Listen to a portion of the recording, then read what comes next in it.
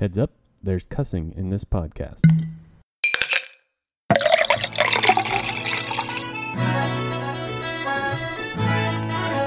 Yeah. Hello and welcome to the Pubhound Podcast. I'm Drew and Rich is here with me. Hey, how's it going? Hi, Rich. We also have our guest tonight, Cody White. Hello, America. What about Tunisia? Hello, Tunisia. But your shirt says Ireland. Yeah, okay, we can go through all of them. We can go all night. Okay. Hold on, let me Google this. Okay, so Cody, you may remember, was our guest once before, but tonight we're going On to... our very first episode. That's right. We're going to turn the tables a little bit, and instead of Rich and I interviewing Cody, Cody is going to interview Rich and I. So we honestly don't know what's coming for us, but We know a little bit of what's coming. Be scared. I'm quaking. It's going to be fun, though, I think. So, I think. That is a vote of confidence if I ever heard one. That's what the fortune cookie said. Fortune cookie. It's going to be fun, I think. All right, so anyway, Rich, what you been up to? As little as possible. No, that's not true. You've been doing something. Yeah. Let's see. We're still. It is coming, people. We're still putting the finishing touches up on Jules' book. That is still a thing, and it is going to happen. I'm just slow, really slow. It really is the finishing touches. Yeah, it is the finishing touches, though. It is. A portion of it is in the hands of Lisa Brown, the wonderful Lisa Brown. Lisa. Yeah, who does our copy editing. So a portion of it is in her hands, and then we're just waiting a little bit until she gets done with that, and then we'll give her the last portion, and then we should be good to go. I think Aaron is working on the graphic design again. Always does a great job. Thank you, Aaron. So yeah, we are. It is a thing, and it is coming. I swear. And then I've just been, writing, reading that old song and dance. Anything good? Yeah. Oh, yeah. Though I'm gonna save a portion of it for my my last call tonight. Okay. But I've also picked up the collection of short stories by Robert Aickman. He was a British horror writer. Okay. Yeah, I actually freaked myself out the last time I was here. I came in to do a little writing At the office here? At the office. I freaked myself Was out. it dark and It was stormy? I was actually going to meet Cody later that evening, and I was reading. I came in to write. Got to a point where it's like, I got to stop. I'm just frustrating myself. I'm going to write myself into a corner. So I did. I was like, I have some time to read one short story. The thing with Robert Aickman, he doesn't. And he makes a point of doing this. He doesn't explain the things that are going on, which really ruins horror. And I know that's often the point of horror for a lot of people is we give a body to our fears, and that lets us get through it. And he's like, no, I'm not going to explain these things. And more often than not, what he does is he just turns reality just a little bit by gradual inches, and he doesn't explain what's going on. And then, by the end of it, everything is incredibly strange and absurd. But he just gradually turns it. Didn't you have something happen to you one time where it was like, you felt like the world moved 3 inches to the left or something? Yes, that was weird. I think I don't know what it was. I'm fine though. I didn't fall over, nothing hemorrhaged. Anyway, Robert Does it Aickman. seem like a Robert Aickman kind of thing? Yeah, it does seem like a Robert Aickman thing. Fuck, man. Back to the original story. So I was reading the short story, and it was doing that where he was, kind of tweaking things. And I got to the end of it, and I wasn't freaked out while I was reading it. I got to the end of it, and this was after 5 o'clock. Everybody was gone. And I thought, hey, I still have maybe about 20 minutes, to give Cody plenty of time to get home. I still got enough time. I'm going to go use the restroom. I will come back. I will maybe start another story, or maybe I'll read a couple poems or something, and, then head to Cody's. So as I was walking to the restroom, it's completely abandoned up here.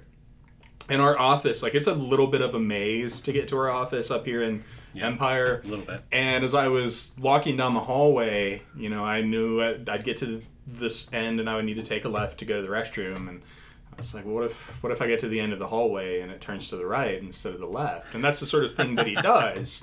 You know, it's just like you'll notice something that you would never notice before, or something will be completely different, but he does it in very gradual turns. And so I legitimately freaked myself out. So I went and I used the restroom, and you know, everything was fine. Everything came out okay. Everything was fine. Nothing was changing. Reality wasn't folding in on itself. But still, even as I was coming back to the office, I was still expecting to notice some small detail I had never noticed before and was sure was not there. And so I just packed up my shit and left. And I was pretty happy when I got out of the parking lot and saw my car, and there was another car out there, so there was somebody else at least around the building. And the sun was still setting in the west. Yeah, the sun was still in the west. It was, reality had not completely collapsed. Are you sure you would know if it had? I mean, maybe your brain changed along with it. Well, if that's the case, then I'm fine, because I'm not going to go mad, right? Because even if it's if you don't notice that the world is changing on you, you're still going to go about life as it is. Yeah. So I'm okay with that. I'll take that. Or whatever illusion. this existence other than life may be. Things seem a little different to me. Last time I saw you, I believe you were LeBron James. Is that? No, that just happens sometimes. Okay. You just grow 8 inches Yeah. and a big beard and can dunk and yeah, become like greatest basketball player who ever lived. It's GOT great. status. Yeah. I mean, it's a little bit of a two-edged sword, because then I go back to being like this chunky white idiot who can't grow a beard. And that hurts a little bit. Yeah, that's definitely coming down off of the LeBron James high really hurts. I have that problem too, but I can kind of grow a beard, so take a small amount of consolation in that. Thanks, Native American genes. Okay, that was good. That's No. great. Yeah, What have you been up to? I've had some busy work times. Got some new irons in the fire, and so I haven't had a lot of time to really sit down and read. But I've been doing a lot of audiobooks because I've been in the car a lot. Yeah. So that's really rewarding. Since the last podcast we recorded, I did, on the recommendation of one of our guests, I listened to the first of the Sherlock Holmes books, A Study in Scarlet. Oh, nice. Which was really fun. Yeah. And I may wind up doing more of those in the future. And I did The Prince by Machiavelli, which was also really fun. And a little bit less engaging because, I mean, some of the names are just like so which of these Oh yeah, no, I have the hardest. I have the hardest time reading, and... books that are, at least for languages with which I'm not familiar, especially because I have such a hard time keeping track of their names. I was reading some short stories by, and it's such like a textbook style. If you haven't read it before, it is very like, this is the thing that happened, and this is why it happened, and this is the person who did it. So here's a lesson you can learn. It's very much like a textbook. Yeah. But it was interesting nonetheless, and I think I got a couple of valuable, valuable pieces of wisdom out of it too. Ways you can manipulate people. Yeah, I was going to say, do we need to just keep our eye out for Drew's machinations? As a business person, it's not like Machiavelli was not a devil figure. He's vilified a lot, but he really wasn't a bad guy. He was just trying to operate in this world that was very cutthroat, and that you couldn't get by if you were gonna be soft and forgiving of people. So yeah, I mean, that's it. Kind of like, sorry folks, this is just the way it is. This is the way it is. Yeah, exactly. So. Did you ever read The Art of War? I think that's another one. Yes, I have. Yeah, okay. Yeah. And that one's different in that it's like the Doomsday Prepper version of Machiavelli. Whoa. It is. It's really. It's like make sure your horses are fed and you have extra supplies, and attack when they're weak and you're strong, and if you're weak, then pretend that you're strong, and it's like Okay. yeah, and it's a lot of the same stuff, but just a little bit different approach. Where Machiavelli's got this more kind of a diplomatic, chest thumping, shield rattling sort of thing. Sun Tzu is more of a, silent but strong, kind of store up your supplies and strike when you're ready, not when they're ready, kind of idea. But they're both good. Yeah. Okay. Yeah. Okay. If you haven't read them, then I would recommend it. The Art of War especially is short and easy. Well, I think I've read the Wikipedia articles on both. Well, then you probably know enough. Then everything else is just names that are going to confuse you. Yeah. Okay. Yeah. Wikipedia is totally trustworthy. Like, goat men don't just randomly show up at all. Goat men like LeBron James. Yeah. Have you ever seen a goat man, Richard? I did. He was wielding a chainsaw and screaming the lyrics to... But that was the same day. I don't know. I ran out of steam. That was the same day everything moved to the left. It is. That was that day. But everything was fine. Everything was fine. I don't know if it ever moved back to the right, but it didn't seem to matter. So it's good. Yeah. Did it like the goat man popped out and then everything like quickly shifted over to like cover him back up? I think so. That's exactly what happened. Yeah. Cool. All right. Well, so audiobooks have been good to me. I've done a little bit of writing, but not a lot. It's, just been in that kind of business frame of mind. Yeah. The Machiavelli frame of mind, where... yeah. Anyway. Uh-oh. Yeah, y'all are in trouble. Nervous laughter.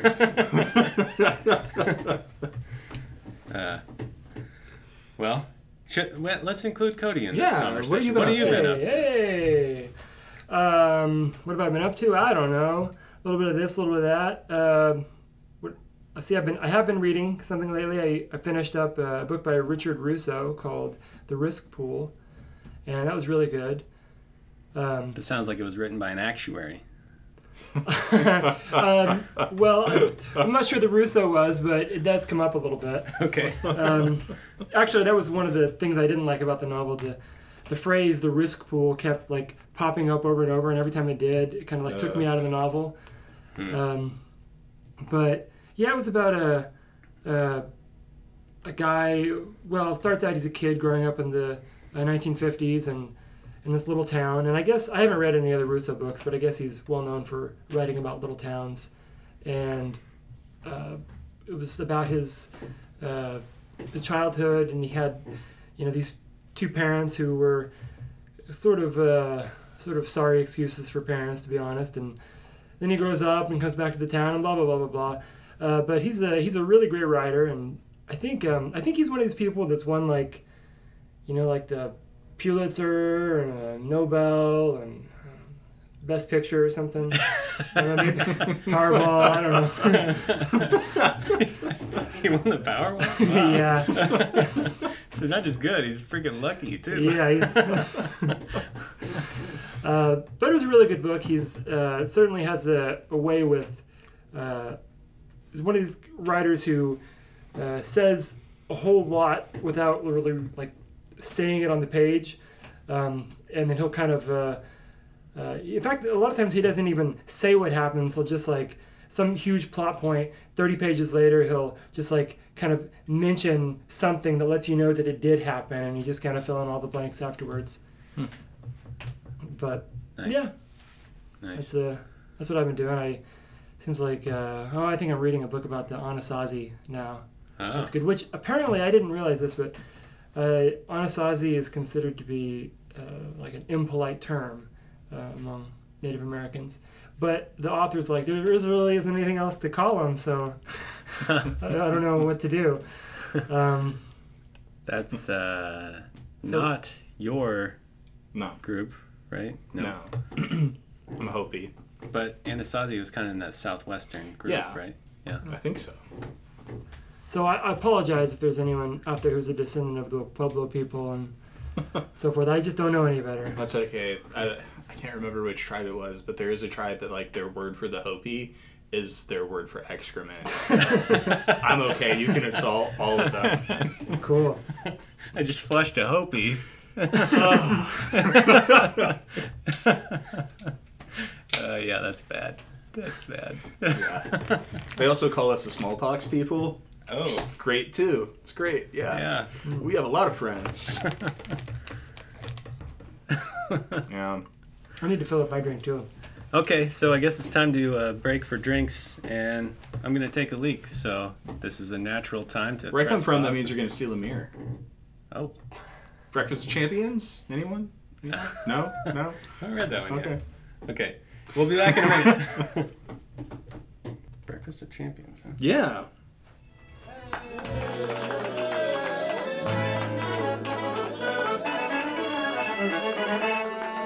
This episode of the Pup Hound Podcast is brought to you by Modest Hops. Hops grown in the Midwest from Midwestern brewers.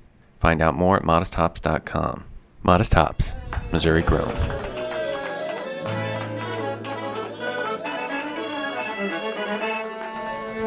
Welcome back to the Pup Hound Podcast. I'm Drew with Rich and Cody. Woo! And I forgot to mention... Woo, Cody. Woo, Cody. Yeah, woo. I forgot to mention our sponsor in the first round there. It's Modest Hops, Missouri grown, and Piney River. Just gonna throw it We're in just there going to throw that out there. Just because we're fuck, it's drinking good. some Piney That's River. what we're drinking tonight is Missouri Piney River. Mule, and it's full of hops, and we enjoy it. So. Yeah. So we're moving on to our interview session here, and this is where I get to tell Cody, take the reins, my friend. All right. I was kind of curious about, like, the first poem that you fellas remember writing, or like the first one that maybe like you wrote and you were like, "Holy cow, this is something!" Like I like the feel of this. I remember the first one the first one I remember writing was kind of about this little tit for tat clique conflict that was happening in like the middle school that I was going to. Wow, your first poem was written in middle school. Yeah, I wrote a poem about it. Like there was a couple of different, pushing fights in the hallway, and it was these two different groups that I was, sort of involved with, and West Side Story kind of stuff. yeah, I guess it kind of was. Yeah. No, I have this image of like Drew, and I don't know if I'm sure the friends of yours that I've met, probably you guys may not have been friends in middle school because most of my friends I don't remember back then, but I now have like an image of like you and Jinx and Aaron and Dave, like with like these tight white t-shirts rolled up with cigarettes and I'm like There were walking down the certainly no hall cigarettes. snapping. That's That's never getting that image out of my head. that's not exactly how it was. but Damn. a couple of those guys I was friends with back then, so they could have been involved. I guess you don't remember any lines from this or anything. No, I don't, but I remember I wrote it in rhyme and meter.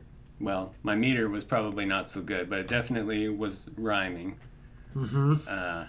And it was just more fun than anything, like it was a series of events that felt like they needed documenting. So And of course you document them in verse. yeah, Good on you. Exactly. Yeah. Did you show it to anyone? I don't think I ever did. It was the Iliad of the Diamond Middle School. But I hope this poem exists somewhere. it'll be many It's centuries somehow- before it gets translated into grown-up English. Somehow we could get our hands on it. Like I need Did you write it on a touch it, scroll, folks. perhaps? I wish. Probably in like a 3-ring binder, like a trapper keeper. Sweet. Oh, that's great. How about you, Rich? I mean, I wrote poetry as early as high school, maybe middle school. I don't recall. It was all trash. Like especially high school. Like I really liked Kerouac at that point, so it was pretty bad. I'm sorry, fans of Kerouac. Not really. So it was pretty bad. I remember the first time I wrote something, and even then, like I knew that I had a long ways to go. But the first time where I felt like I had talent was a couple poems I wrote. Well, we were in college together. I had taken a course with Dr. Dworkin, one of our favorite professors back in the day, Joy Dworkin. Hi, Joy! You're probably not going to hear this. And I remember reading, it was a great course. It was world poetry. We were reading Baudelaire. I was really struck by Will Crosby's translation of Baudelaire. Will Crosby, a former Joplinite, by the way. Oh, wow. And Anna Akhmatova, and I absolutely adored her works. And I can't remember the titles of them, but I remember I wrote like a couple of poems during that period, and well, not during the class, but during that semester I wrote a couple poems, and I was like, oh wow, maybe I'll start paying more attention to poetry. Like up until that point, even when I was writing all this dreadful garbage in high school, like I had always kind of planned on focusing more on prose, and I had planned on becoming like a novelist, and that's really what I wanted to do. But then two things, like both that class and then also hanging out with you, and you introducing me to a lot of poets I had never heard of, was one of the things that kind of got me off on this path. So I guess fuck you guys, you ruined everything. Do you remember the name of maybe one of those poems? I'm trying to remember. I don't remember recall. Something about like there was Sodom one that was, and Gomorrah. Yeah, and that's one of them, and it was like snapshot negatives from Sodom and Gomorrah or something like that.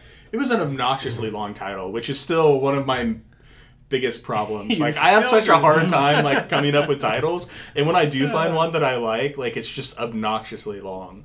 I have titles that are longer than the poems, which isn't hard to do considering like I write epigrams, but it still means it's a pretty long title. So, when you think about these poems, I guess I'll ask you first, Drew.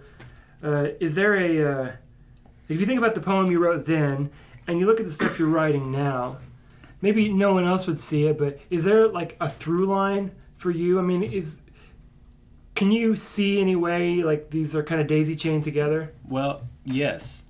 So what I said earlier about how there was a series of events that felt like they needed documenting, I would say that's still kind of the way that I approach writing now, is like I'll experience something and it feels like it just needs to be written. Now it's not the same as it was back then, but it's the same kind of feeling. Like it's not so much like, oh, there was a fight, I need to write about this fight, or oh, there was a whatever X thing, I need to write about this thing. Nowadays it's more like there was a moment in time where something felt transcendent or ethereal, and that feeling needs to be documented, but it's still about the moment, you know. So yeah, I would say that definitely does carry over. So you feel like you're trying to hold on to a moment in time. Yeah, well, yeah, a moment that, but it's not just any moment, you know. It's a moment that somehow feels like it's eternal, I guess, and in that way it needs to be written or written about. Yeah, I don't really write so much about events anymore. I guess, I mean, I kind of do, but the events are sort of a means to an end. Yeah, there's definitely it's the same kind of feeling that I had back then. Obviously, very different. And I would echo what Richard said. Like that poem from middle school was definitely trash. Oh no, it was lovely, and I'm going to find it. We're gonna find this poem. It would be funny. It would be fun to find and read now. But yeah, I think actually Andrew Whitehead, this is your life. if I was going to really answer your question, like when did I write a poem that I felt like was actually good, like I could actually, I'm okay at this, it was probably like 4 or 5 years later. Like I might have been a year out of high school probably, or 18 or 19 years old, somewhere in there. But it was the same kind of thing. It was like something happened and I had a feeling about it, and it felt really like real in a way that is like just beyond real. Like it's the truest of true feelings, and so it made me want to write about This it. actually kind of touches on something that Cody had also asked us, or he asked me, and I'm assuming he asked Drew too, for us to come up with some questions that we were going to ask one another. And one of the things I was possibly going to ask was, I'm sure we've had this conversation before, but considering most of our conversations have come when I've been blackout drunk, I've probably forgotten. But I was actually going to ask. A lot. Anyway, I was actually going to ask, like, when did your interest in, like, sort of the literary world sort of begin? And it seems like it was a lot earlier than I was kind of expecting. It was pretty early, yeah. Like I was definitely interested at that age, early teen years. I didn't really put a lot of stock in it. Like I wanted to do that, but by the time I got to the end of high school and in college, in the first years of college anyway, I had an eye on going that direction with my life, but I didn't go that direction in my studies. Like I went very pragmatic, thinking, you're smart. This is the kind of thing that I can do in my spare time. Like You went more like actuary tables. Yes, I did. Well, I became an accountant. Yeah. And I thought I can learn a trade, I can learn a skill, and I can polish my writing skills kind of on the side, and sort of the Wallace Stevens route, I guess. Oh. Learn how to make money and then figure out how to make money writing. So yeah, but I was interested in it going back to definitely junior high. Are you telling me that you guys haven't made millions writing poetry? Oh, one of these days we're going to get close to losing millions. In publishing poetry, yeah. I think we've lost hundreds at this point. Yeah, this is definitely a labor of love. Only hundreds. I think you're doing pretty good. Well, it's because Drew became an accountant, and so he knows how to keep our overhead as low as possible. Yeah. Maybe dozens of hundreds. So, Rich, what about you when you look at your those poems you wrote in those early days? Well, actually, I mean, we can look to you for that response. I guess there's a lot of differences in the way I do things now, because those early poems were definitely very emotional. They were also very opaque. And granted, I think part of that is because a lot of the poets, more contemporary poets that I was reading at that time, were people like Ashbery, and so I was kind of aping a little bit of that. But I also, at that point, I don't think I understood that it was okay to really write about things that are more simple and write about them clearly and have it be good poetry. But so there's a large difference between my work in those regards. But I think one thing that kind of stuck through, even though I was not working in meter and rhyme at that point, like you yourself have mentioned that you felt like even in my earlier work, like with those poems, like the Sodom and Gomorrah one, and then a later one, Wedding Day at Trollhagen, like there was definitely a aspect of something very measured in it. Like I was already, even though I wasn't working in meter and rhyme, I was already trying to find form, and form was very important to me. I just didn't necessarily have the tools to go about it at that period. And so for me, that's what I see. It's something that I probably picked up from reading too much Akhmatova. Early on, I had a tendency to the tail end of my poems, like it seems like I should just write nothing but sonnets because I always want to twist things off at the end, and that's something that I picked up from reading so much of her, and it's something that I still often do, though in my case like less sonnets but more like epigrams, and that's just a hallmark of epigrams where at the end you have that that turn at the end of the poem where It's it's a like, nice expression. yeah, Yeah, though I'll disagree with you about your own work just a little bit here, in that I think I see in the work that you write today something actually quite personal.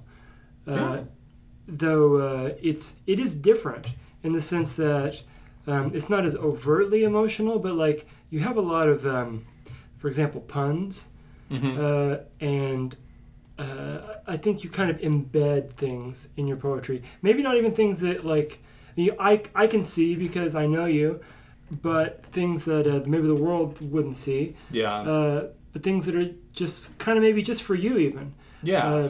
And even things that, like, I put a lot of little personal inside jokes, and they're jokes that are so inside that I'm the only person on the inside. And I do that a lot. And I think that's something that I used to do in the past, too, where I always thought to myself, it's like, it's highly likely nobody's going to get this, or nobody's going to pick up on this thing that I'm trying to do. But I see it's there, and that's enough for me. And so I do still do that because that's part of the thing that like keeps me going. Like I like to just stick little, even if it's a reference that nobody would get because aside from two or other people, then it's like, well, that's just our little joke. That's fine. That's okay. It's like Bob Ross. And I try not to build a poem in that. Bob Ross. He paints the happy little tree, and then he puts another huge tree right on top of it. Well, it's our little secret. Yeah, it's fine.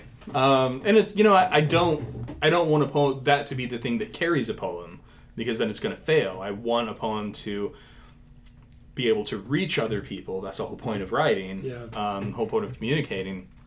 But I'm okay with embedding within something that has like a broader sort of message. I'm fine putting in little messages to my friends or even sometimes to myself so that when I come back to a poem later, I might find that little joke and it will make me feel better about how poor of a writer I was at that point. I was like, well, that was pretty shitty, but that's funny.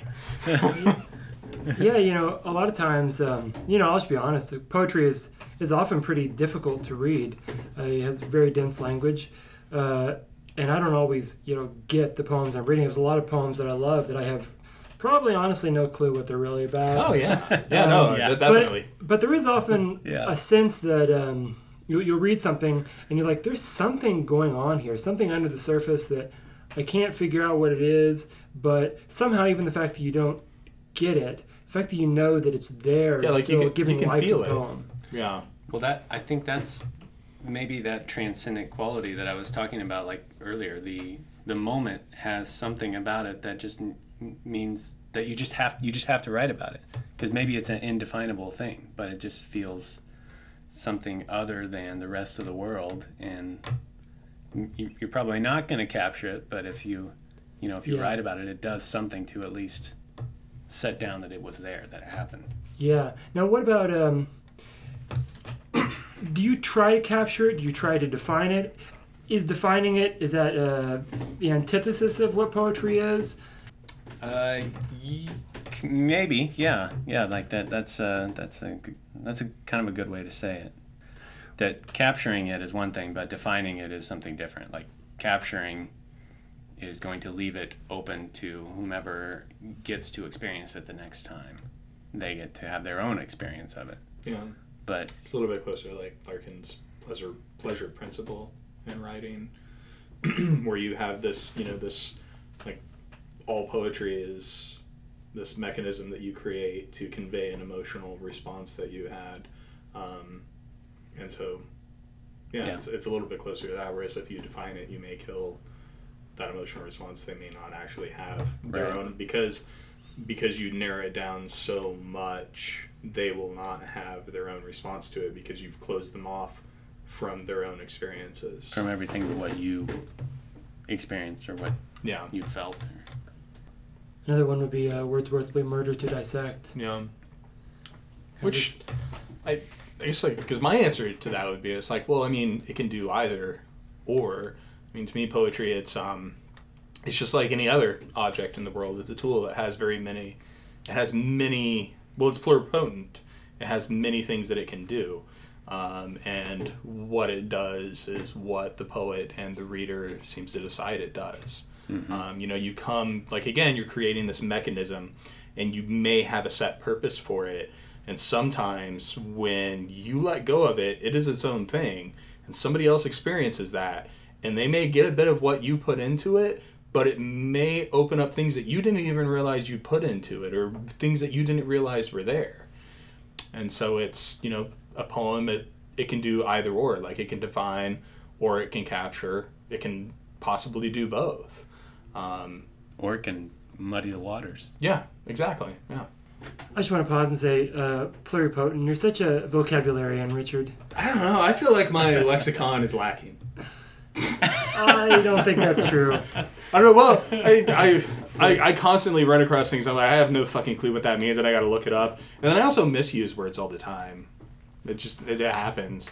I still, whenever I go over old poems, I look at a word and I'm like, I don't think that means what I thought it meant. And I look it up and I'm like, fuck no. Got to rewrite this line. Like Inigo Montoya. Yeah. Only just me. You keep saying that. I don't think it means what you think it means. Yup. So when you're writing a poem, this is something I always wonder about poets. Do you begin, like, do you have a kind of a idea in mind of what you're, in quotes, capital letters, going for in this poem? Or is it more like a process of discovery where you have a little kernel and you're kind of unfolding it? Yes. Both. Yeah. Okay. Yeah. It's kind of like building the airplane in flight. Yeah. Oh, God, that's horrifying. But yes. That's definitely my experience. Like, That's a good analogy. I even often think I know where I'm going to end up. Like, sometimes I have, and I've been told one shouldn't do this because this isn't, you know, how one should write a poem. It's going to be a false poem. But I often have an idea of my ending before I start it. I don't always end up there. People say you shouldn't do that? Yeah, people have told me you shouldn't People have, are so stupid. well, I don't know if they're stupid, but, you know, what is it Auden says? You know, you should never listen to a poet talking about what poetry is because he's only talking about what he thinks his poetry should be. Yeah. You know, and that's really all it comes down to. Like, so when, yeah, I mean, I will often have, like, or I'm going to end on these lines specifically. I'm like, this is how it's going to end. Doesn't always work that way for me. Yeah. Or, you know, I will often go into things like, I am going to write about this thing, and then halfway through or if I show it to somebody else mid-process,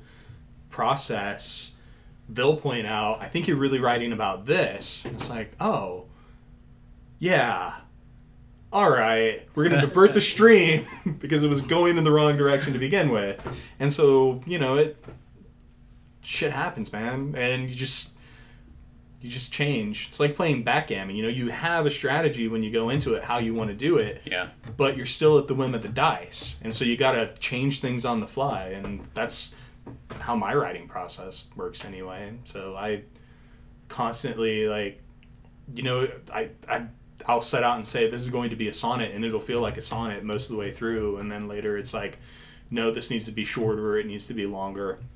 I'm going to change it. Or I'll be working in a certain rhyme scheme, realize it's not working, and I'll like have to flip it mid-back, and sometimes that's a huge pain in the ass because then I have to go back and rework the previous rhymes, and then often have to rework the entire line.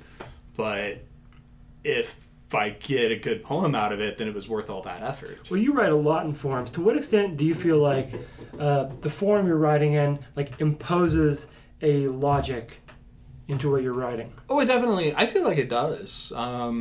You know, you can mess around with the form and change things, but they do still kind of have their own sort of feel.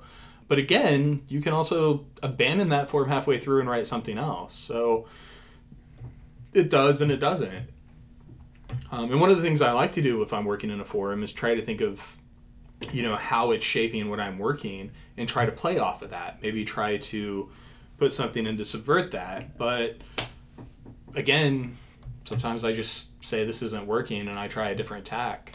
And I would guess that the working in forms makes it even more of a tactician sort of thing. Like you know, the difference, strategy versus tactician. Like, strategy is the long-term play and tactician is reacting to what happens in front of you. Tactics are, I think, I would I say bet you read The Art of War, didn't you? You're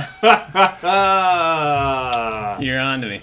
Yeah. Well, so but I would say like I don't use forms at all, which maybe makes it easier for me to employ a strategy, because no one is dictating to me what I can do with, like, if I have a pair of lines that I want to end with, no one's telling me that the rhyme scheme isn't going to work with those lines, so I have to alter everything else that I've written to go with them. Well, I mean, But nobody's telling me that either. I can force it. I can also just say, no, this isn't the way that it needs to be. I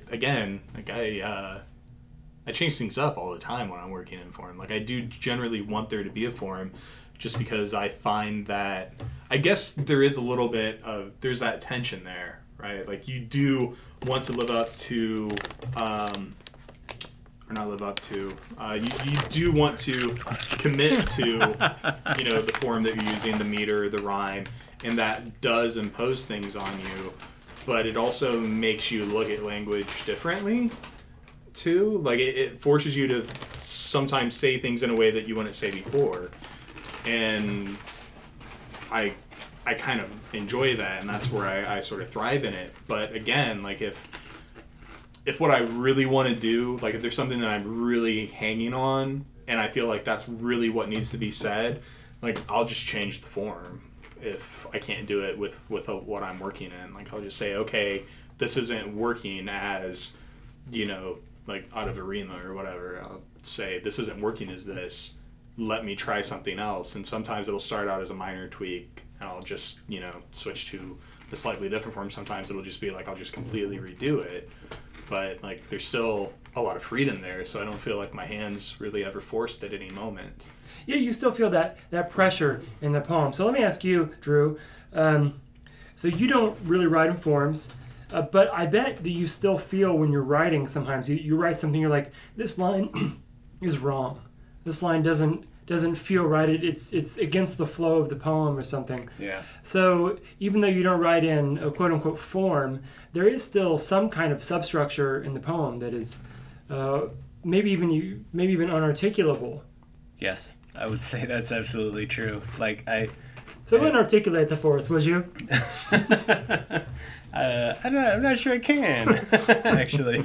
But to say that, like, building the airplane as you're flying it is probably the right analogy. Like, I tend to start with some idea both of where I want to go and of what the contents are going to be. I keep a log of when I have a good, like, a turn of phrase. Thank you, Rich. You're welcome. That I really like the sound of, or I like the connotation of, like, it just makes sense in some way. Like, that could be the starting point for a poem. And whatever the rhythm of that language is, that's probably going to be the form for the rest of the poem. If it's short and choppy, like da-da-da, da-da-da, if that's the phrase, then that's probably going to be what the rest of the poem is. Short lines, choppy language, easy words. Okay. But it's more, it's defined by what it is, every time. Like, it is its own definition. Yeah. It is its own thing.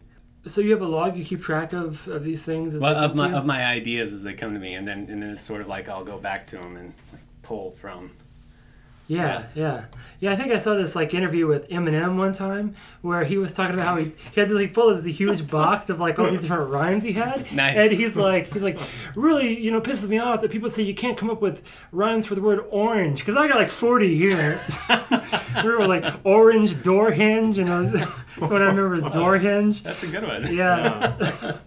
Okay, well, maybe this is a good time to have you guys read something. Drew, maybe you should read your poem. Which one would you like? Let's go with the one that actually appears in your book, Muddled. Okay. Oh yeah, we have a book. Yes, they have a book. Give us your monies, please. Okay, so Available on Amazon, or can be pubhoundpress.com. Yep, pubhoundpress.com. Which, if you're listening to this podcast, you found. Well, not necessarily. Oh, no, It could I guess be it is on iTunes. Apple Podcast. Yeah. But Cody's book is also on there. on Yay. Amazon and pubhoundpress.com. You true, maybe baby. Yeah. So, okay, well, so I will read from Muddled, my poem called Armbar, Duck Under, Headlock, which, if you're not familiar, those are wrestling moves. And I wasn't necessarily familiar with either until I wrote this poem, and I wanted it to be about wrestling, so I had to come up with a few. Google's your friend. Yeah, I have friends also. Real friends though, not algorithms that are online like Google. Okay, here we go. Armbar, duck under, headlock. My muse is not a giver. She must be taken by surprise, tricked, subdued. She doesn't give in easily. It can take several rounds of drinks, several rounds of hair pulling, arm biting. My muse is a stubborn, capricious mistress, a scornful lover. She's a taker. She gets hers first. I finish in the shower. My muse is Jacob's angel. She leaves me hobbled. I've never known her name. Keep your rain on the window, your park bench, your murky cup of coffee. Keep your tidy, gentle muse. I'll practice my armbar, duck under, headlock. We will struggle until sunrise. She will bless me. I will face the sun alone. Your muse sounds hot. So, why are you so violent, Drew? I promise I'm not. Sure, he has never struck me, and I am not saying that under duress. Awkward silence. All right, Richie, maybe you can go ahead and read yours and put them back to back like that. Back to back. I'm assuming this is Yes, the one from Muddled. One Okay. also from Muddled. Yeah, this is... Pubhoundpress.com. Mm-hmm. So this is, here's the rub. Tired of touching and tired of being touched, she stiffens, sighs, and recoils from his touch. Grown bored with her love, he doesn't mind much. A shower will do. He'll wash off his urge. Repetitive force will work out his urge. No partners required. It's only a purge. Repetitive action, rinse and repeat. This time tomorrow, they'll rinse and repeat. He'll chance in advance. She'll wince and retreat. To lie on the couch and think about rain. She'll lie to herself. She'll think about rain, while he rubs one out and stares at the drain. Grown bored with her love, he doesn't mind much when she stiffens, sighs, recoils from his touch. You guys are so dirty. You're just filthy. I feel like I need to take a shower after this or something. I think With there's- us? There's a nice like counterplay with those two poems. Yeah, what's the similarity Did you there, Drew? choose that on purpose? Oh, I don't know what They're you're actually talking about. facing each other in the book. Are they really? Yeah. So, you guys have this this Pubhound Press thing you got. Yeah. You've got a couple books under your belt now.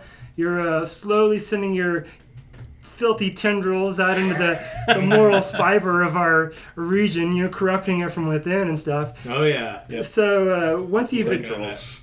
once you've achieved your plan of total domination, what is the new order going to look like? Well, I mean, we do kind of have a mission, Yeah. but it's really, I mean, it's pretty vague. I mean, we just care about the local Yeah. Local writers. writing scene. Well, we care about local, number one. Like, we want Joplin to be better than it is. And part of that is establishing a community of people interested in literature and literary things. And so the more that we can promote the local scene, the better off things will be. We also, we want to look for those people who have sort of fallen through the cracks for whatever reason, be it that they're not pushing themselves enough or that they've gotten frustrated with constantly beating their heads against the wall. Because, I mean, getting published is fucking terrible, man. It's hard. And it's hard for everybody. Like, even established writers, get a ton of rejections. It's just the way it goes. But there are people who are incredibly talented who live in this area who have, even though they continue to write, have kind of given up on trying to get their work out there, and we want to get them out there. Oh yeah, it's amazing to me. Like, there are so many people I know who are excellent writers. They're just like that I know. You guys, and then like other people too. Like you and Jules and Yeah. Yeah, and probably other people too. I don't know. well, definitely other people. I mean, we've Probably. No, definitely other people. we have some people that we have in fact been hounding. So it's Pub hounding. yeah. Some of them refuse to meet us in the pubs. I don't know what that's about. So, what are you looking for from people? Is there any criteria? Patience. Yes, patience. Patience is a big thing. That's a big word. We're pretty slow. Yeah, we are slow. Which a lot of that comes down to just the fact that we are two people. We do have some others who help us out. Aaron does all of our graphic design. Lisa helps us out with editing, and they are both wonderful. We've had other people who have helped us out. Kimberly Zirkle. Speaking of local writers who are ridiculously talented. But yeah, there's a ton of people who have helped us out along the way, but we also foot the bill. Like, Drew and I are the ones paying for, publication. So we don't expect our authors to pitch in. So yeah, it takes us a while to get things out, but we're not that sort of vanity press where you pay to get published. Like, we are looking for people who are talented, people who put the work in, people who are willing to take criticism, because that's part of the editorial process. And we're nice about it. I mean, I'm probably too nice to be an editor. To a fault. we want to help those people who are incredibly talented, who have just, for whatever reason, have stopped trying to push things out there in spite of the fact they continue to write. It'd be awesome if we were to actually make money on this at some point. Yeah, that would be great. But the expectation is that we're going to print a few books and make some people happy and add to the community. And hopefully give them something else that they can shop around, too. Yeah. You think if you're a Joplin resident, there is something more meaningful about reading a book from a Joplinite? Or, just expand that out, I guess, a little bit beyond just Joplin, but regionally? I think so. I mean, maybe not as much in Muddled, but though there's probably a few poems in there that have some like local reference. Oh yeah, there definitely is. It's sort of like politics. They say all politics is local, right? Like all poetry is local because you're writing about what you're experiencing. Yeah. So, a lot of that locality is translatable to other localities, but yeah. And for people out there who haven't read your book, though, there's the poems are sort of roughly, it's not exactly like Richard writes a poem, then Drew writes a poem, and not quite that trade-off, but there's a definite delineation in the styles. Nonetheless, despite the fact that Richard is more formal and has his particular characteristics, and Drew has his particular characteristics, there's a lot of overlap, I think, in the subject matter and the kind of atmosphere, and it just feels like it comes out of the same world. Two different minds, obviously, but it has the stamp of life here on it. You put your finger on why we did the thing. I mean, that's exactly why we did it, because it's like, even the title, Muddled, when you mix a drink and you muddle two elements together, you're taking two unlike things and making them one. And that's kind of what we had in mind, is they're unlike things, but in a way they're related, and so we are making them one with the book. If you guys were a mixed drink, what would you be? Well, I don't know. Because That's a we're Jerry question. both very much like beer guys, I think. That's true. In the original title of the book, and thank you, Ryan, for reminding us and pointing it out to us. The original title for the book was going to be Black and Tan. Yeah. Because it's Guinness and then A pale is ale, it Bass, Bonington's or some yeah. some ale on top. And we were originally going to call it that, and I think at that point we were thinking we were going to just have do a half and half book, because that's what a Black and Tan looks like. And then Ryan reminded us of the connotations of Black and Tan. It was a force. Wasn't it Churchill who sent the Black and Tans to Ireland? I believe it has to do with the Irish Catholic versus Irish Protestant divide. And Okay. Yeah. Okay. So you guys weren't necessarily willing to stick your toes into that. Yeah, we didn't really want to do that, and so but then we moved to muddled. I think ultimately it's a better. And it was better. Yeah. Better strategy anyway. And it came out better anyway, because then we went with the mixing of it, the sort of the uneven mixing, where it's not, again, like you said, it's not like a 1-for-1 poem. Like there's sections where But it gave us the liberty. I have a couple poems, and Drew has a section where he has 2 or 3 poems. But it gave us the liberty to put thematically similar things next to one another. Yeah. Instead of trying to, separate arbitrarily based on who wrote it. Did you write much content for the book, or was it more like, I'm going to go through the stuff that I've written and find what works? I didn't write anything for it. Yeah, no, we didn't write anything for it. We had things that we wrote while we were working on the book that eventually made it in. Actually, the poem that I wrote was one that was a last minute Yeah, addition. put in towards the end. Yeah. So let me ask you this. This is particularly apropos, I guess, for this book. But when you're reading a poem written by someone else, is there anything you can learn from that poem about that person that you couldn't learn from a night of drinking with them at the bar? That's such an excellent question. Yeah, I don't know. It's rough, because also you can be a good writer and be a terrible person. I mean, my gut wants to say no, because a night of drinking at the bar, you could learn whatever you want to learn, because it's a truth serum, right? No. Yeah, okay. But you have to be asking the right questions. Whereas if you're reading a poem, or maybe it would take more than one poem, maybe it would take a volume of poetry, but by the end of that, all of the right questions should have been asked, or at least some measure of the right questions that you wouldn't even have thought to ask. But they ask themselves, because, that's what we do as a species, is we question our existence and our nature and, our actions. So, and as poets especially, because otherwise, why would we have to write? If there was no questioning that was happening, then we wouldn't have to write anything. So poetry is a truth serum. No, the booze are the truth serum. Oh. Maybe poetry is also. With enough of it, at a high enough dosage, a volume's worth, poetry becomes a truth serum. Okay, so are you seeking submissions? We don't really seek submissions. We tend to solicit things from people that we've, at least we're at a point where we mostly have just been soliciting things. That said, you can contact us via our website.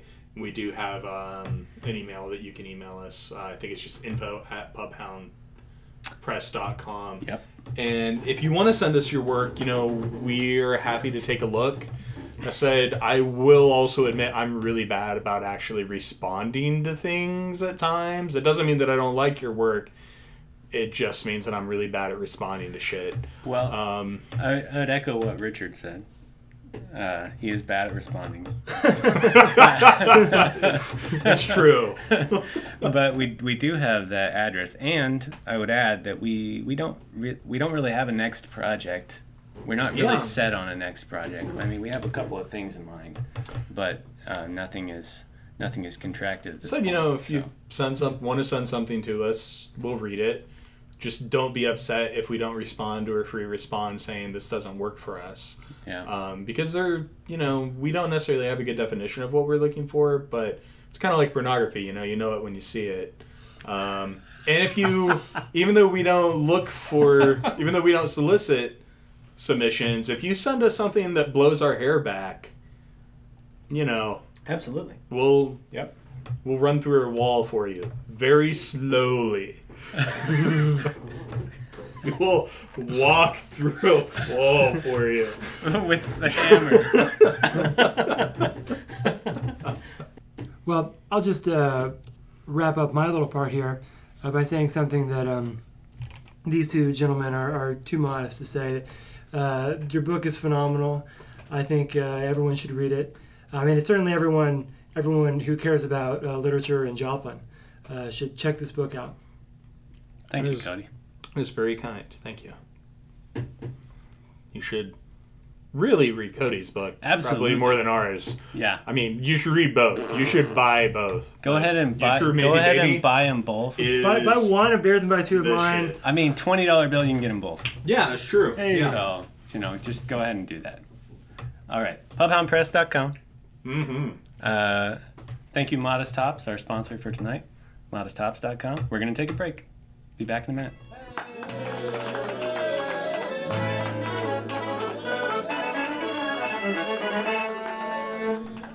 Welcome back to the Pub Hound Podcast.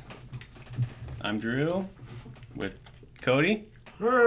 Hey, Cody. And Rich. You came second this time. I did. All right, we're going to do our last call. We're almost finished. This is the last call. Who wants to go first? Rich, you got peanuts in your mouth. Cody, you want to go first? Yeah, I guess so. So the idea here is I just say something.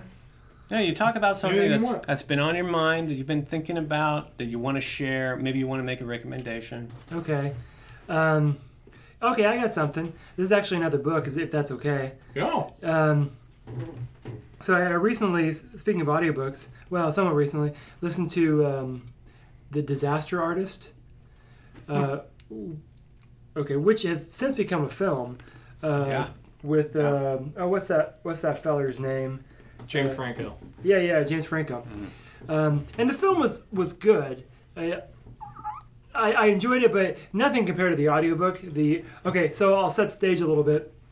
Right, anyone who hasn't seen the film The Room should really check out the film The Room if you're into like so bad it's good kind of stuff. Have you seen it? I have not seen it. You should definitely check it out. And also, if anyone from the Bookhouse Cinema here in Joplin, our local and wonderful independent film theater here, they should definitely do a showing of The Room because it's become something a little along the lines of Rocky Horror Picture Show, where it's like kind of an event to watch Really? The Room in a group. Yeah. I would come see it because I haven't seen it yet. And Yeah. It was a big deal, right? Did it win an Academy Award or? No.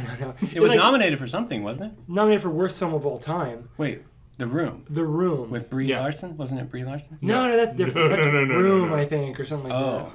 that. Okay, I'm totally off base. The Room work. is frequently said to be the greatest, and I definitely agree with this, the greatest bad film of all time, the greatest worst film of all time. Okay. Like people used to say Plan 9 from Outer Space, but this thing is so far beyond Plan 9 from Outer Space. Have you ever seen that? No, I have not. Okay. So could we do it? Could we do like? We're gonna have to have an Educate Drew evening where Could we we- just like put all of our filth into him. Could we do like an MST kind of like podcast recording where we're watching it and with? Oh yeah, I'm down for that. I mean, December, fast approacheth. I am down for that. Well, so the thing about The Room is, for anyone who hasn't seen it, it's the brainchild of this one guy, Tommy Wiseau, and what's so magnificent about it is a lot of these best worst movies are like cheesy sci-fi films, and they're the special effects are so bad and everything. This is not that. It's meant to be like an intensely personal. Like he wants it to be a great drama, but it just totally. I mean, most people would say falls on its face in utterly hilarious ways. I actually kind of think it's a amazing film in a way. Amazing? It is kind of amazing. This is the point in the podcast where I need to point out Cody adores The Rapture. Yeah, I do. That's a great movie too. I actually agree. The Rapture is a great movie. It's wonderful. I mean, I think like The Rapture actually has like was made by someone who knows film, and that's an amazing.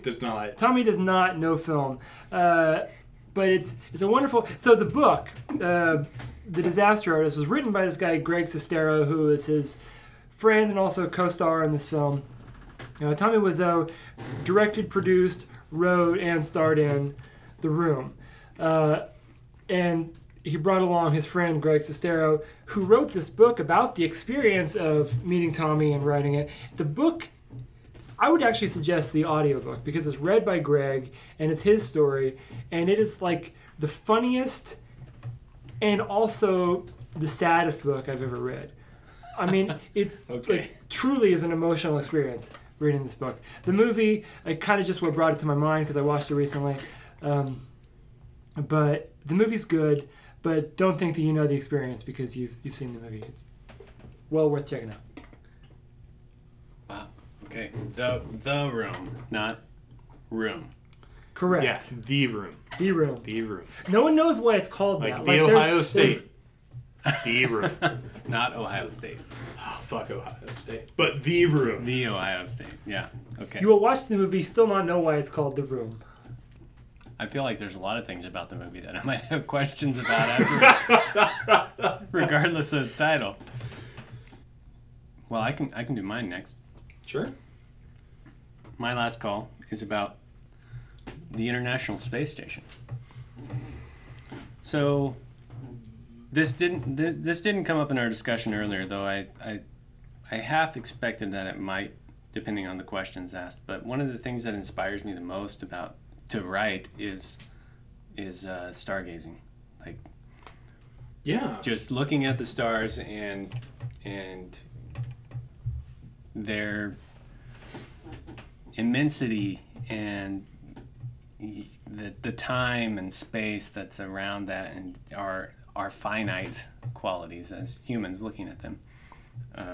So if you read the book, you'll see that there are, in my poems at least, there are a handful of references, and there are more references in the other poems that didn't make it in. Definitely. But so not too long ago, my girlfriend discovered this thing by NASA called Spot the Station, where they tell you the time and place and the direction that you can look in the sky to view the International Space Station. And it's a super cool thing because you can look up at the night sky and see this moving object, and it's one of the brighter objects in the sky next to the moon. Like, the brightness of it is like a planet. Like, if you see Mars or Saturn on any given night, it's going to be as bright as that, the International Space Station.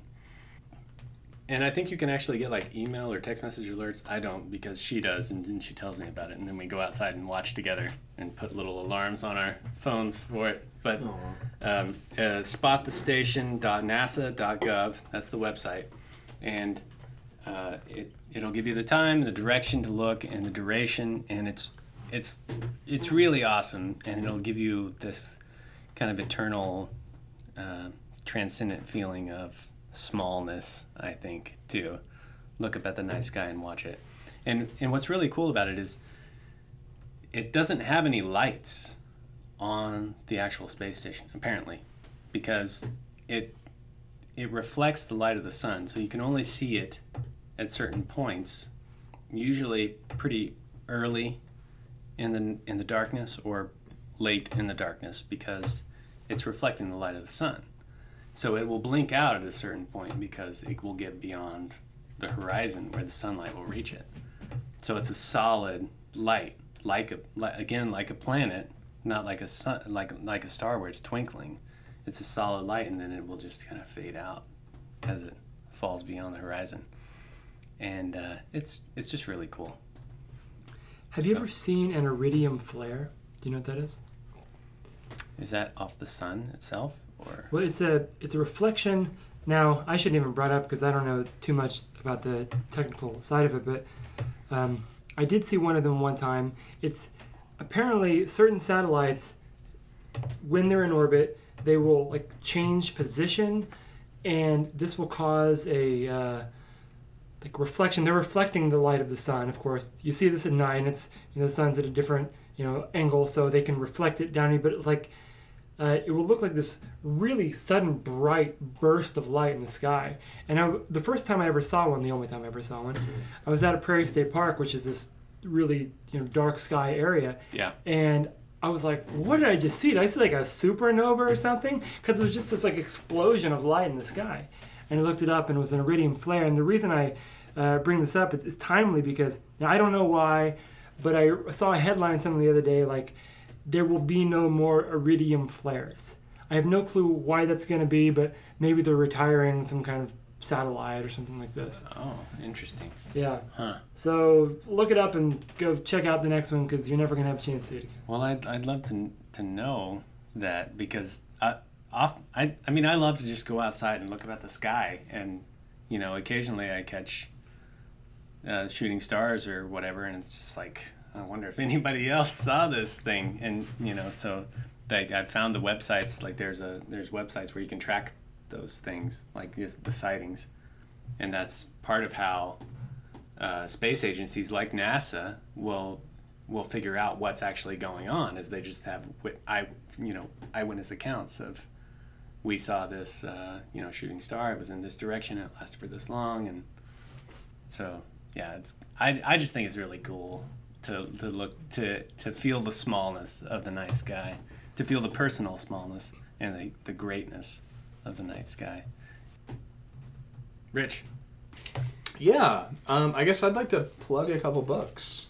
Plug away, my friend. Yeah, one of them is A.E. Stallings has a new book coming out. I think it comes out this Tuesday, by Farrer.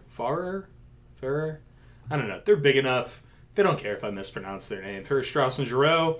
The book is called Like, and A.E. Stallings is an excellent poet. She's a classicist, and her own poetry, runs deep in that tradition. She's excellent. And then the second book I would like to plug has already come out. It is Erica Dawson's When Rap Spoke Straight to God. It is published by Tin House Press. Cool title. Yeah, it's a fucking cool book. No, seriously, this book is fucking fantastic. I got it on Tuesday, the day it was released. I have read it 3 times since. And Wait, last Tuesday?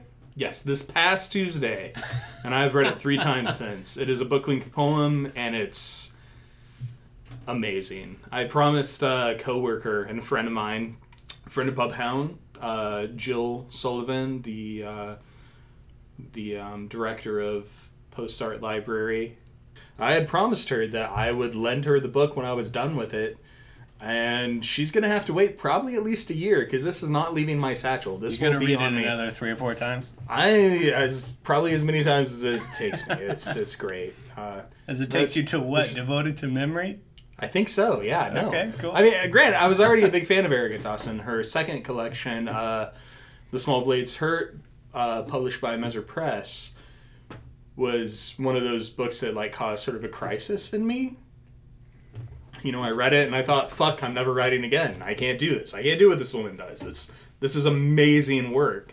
And then, I walked myself off the ledge and it's like, you're a different person. And yeah, you're not going to do that, but you can still like do your own thing, blah, blah, blah, blah, blah, yada, yada. It is published by Tin House Press. You should order it through them because we should always support our small presses. And you can find them at www.tinhouse.com. You don't really need to say the www. I don't care. I'm going to fucking do it anyway. Bounce this off your forehead. I think you hit the bill on my cap, but it doesn't matter because we're done with this episode. So, cheers, thank you, gentlemen. Cheers. Cheers. The